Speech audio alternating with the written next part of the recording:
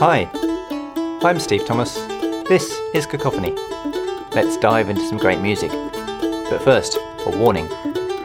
This music may introduce a feeling of deep peace.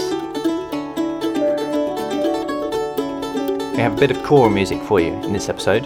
Sir John Tavener's story is one of a man whose music reflects an entire life on an explicit journey of spiritual search. He struggled for a long time to write music that he was satisfied with, said what he wanted to say, and it was only once he found his home in the Orthodox Church that he found writing music easier as he grew older. He said writing music felt more and more like an act of prayer. The act of composition alone made him feel close to God. John Tavener's really popular thanks to a big cello piece that he wrote in the 1990s, The Protecting Veil, which sold loads of CDs at the time, and then also because his music was played at the funeral of Princess Diana. Tavener really absorbed his religious faith into his music writing, and also absorbed things from the traditions of Russian Orthodox music. His music has a kind of peaceful, transcendental quality to it. He was sometimes dubbed minimalist, or as he put it, mamby-pamby new age, which makes his music sound like an easy cop-out.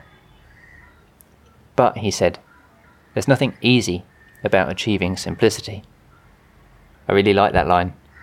I think it speaks to much more than just music. The piece we're listening to, Svyati, uses words that crop up in almost every religious Eastern Orthodox service. Holy God, holy and mighty, holy and immortal, have mercy on us.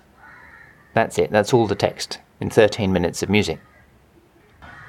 In his notes about the piece, John Tavener says that these words are used most poignantly at the end of a funeral. The congregation have kissed the body in the open coffin, and the choir sings as the coffin is closed and carried out of the church, followed by mourners with lighted candles. There's a solo cello in this piece, alongside the choir, and it represents the priest, or maybe an icon of Christ, and Tavener asks that the player sits at a distance from the choir, maybe even at the opposite end of the building. The choir and the priest of the cello are in dialogue with each other. That distant cello plays distant-sounding music, and what a beautiful piece of music it is. Timeless, eternal, maybe even at times bordering on the ecstatic. That weaving cello sounds to me almost like an Indian rag.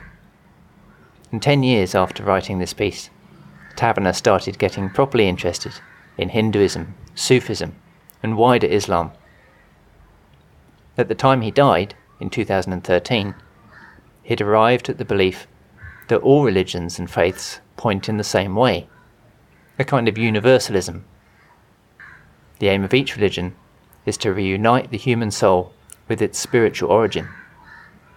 And that origin is the same, of course, regardless of the path you take to get back there. And here's the key point for me.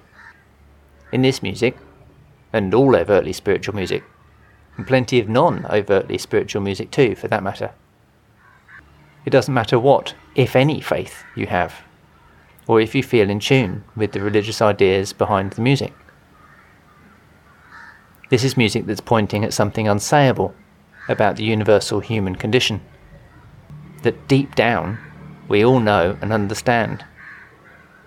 It's about finding peace, consolation, who we are. It's what music does. It's why it speaks to us, why it moves us, why we love it. Click on the links in the show notes to listen to Svyati by Sir John Tavener. I really hope you enjoy it as much as I do. Let me know what you think by leaving a comment at cacophonyonline.com or on the Facebook or Twitter pages. Please subscribe to the podcast, share it widely with friends and people you know.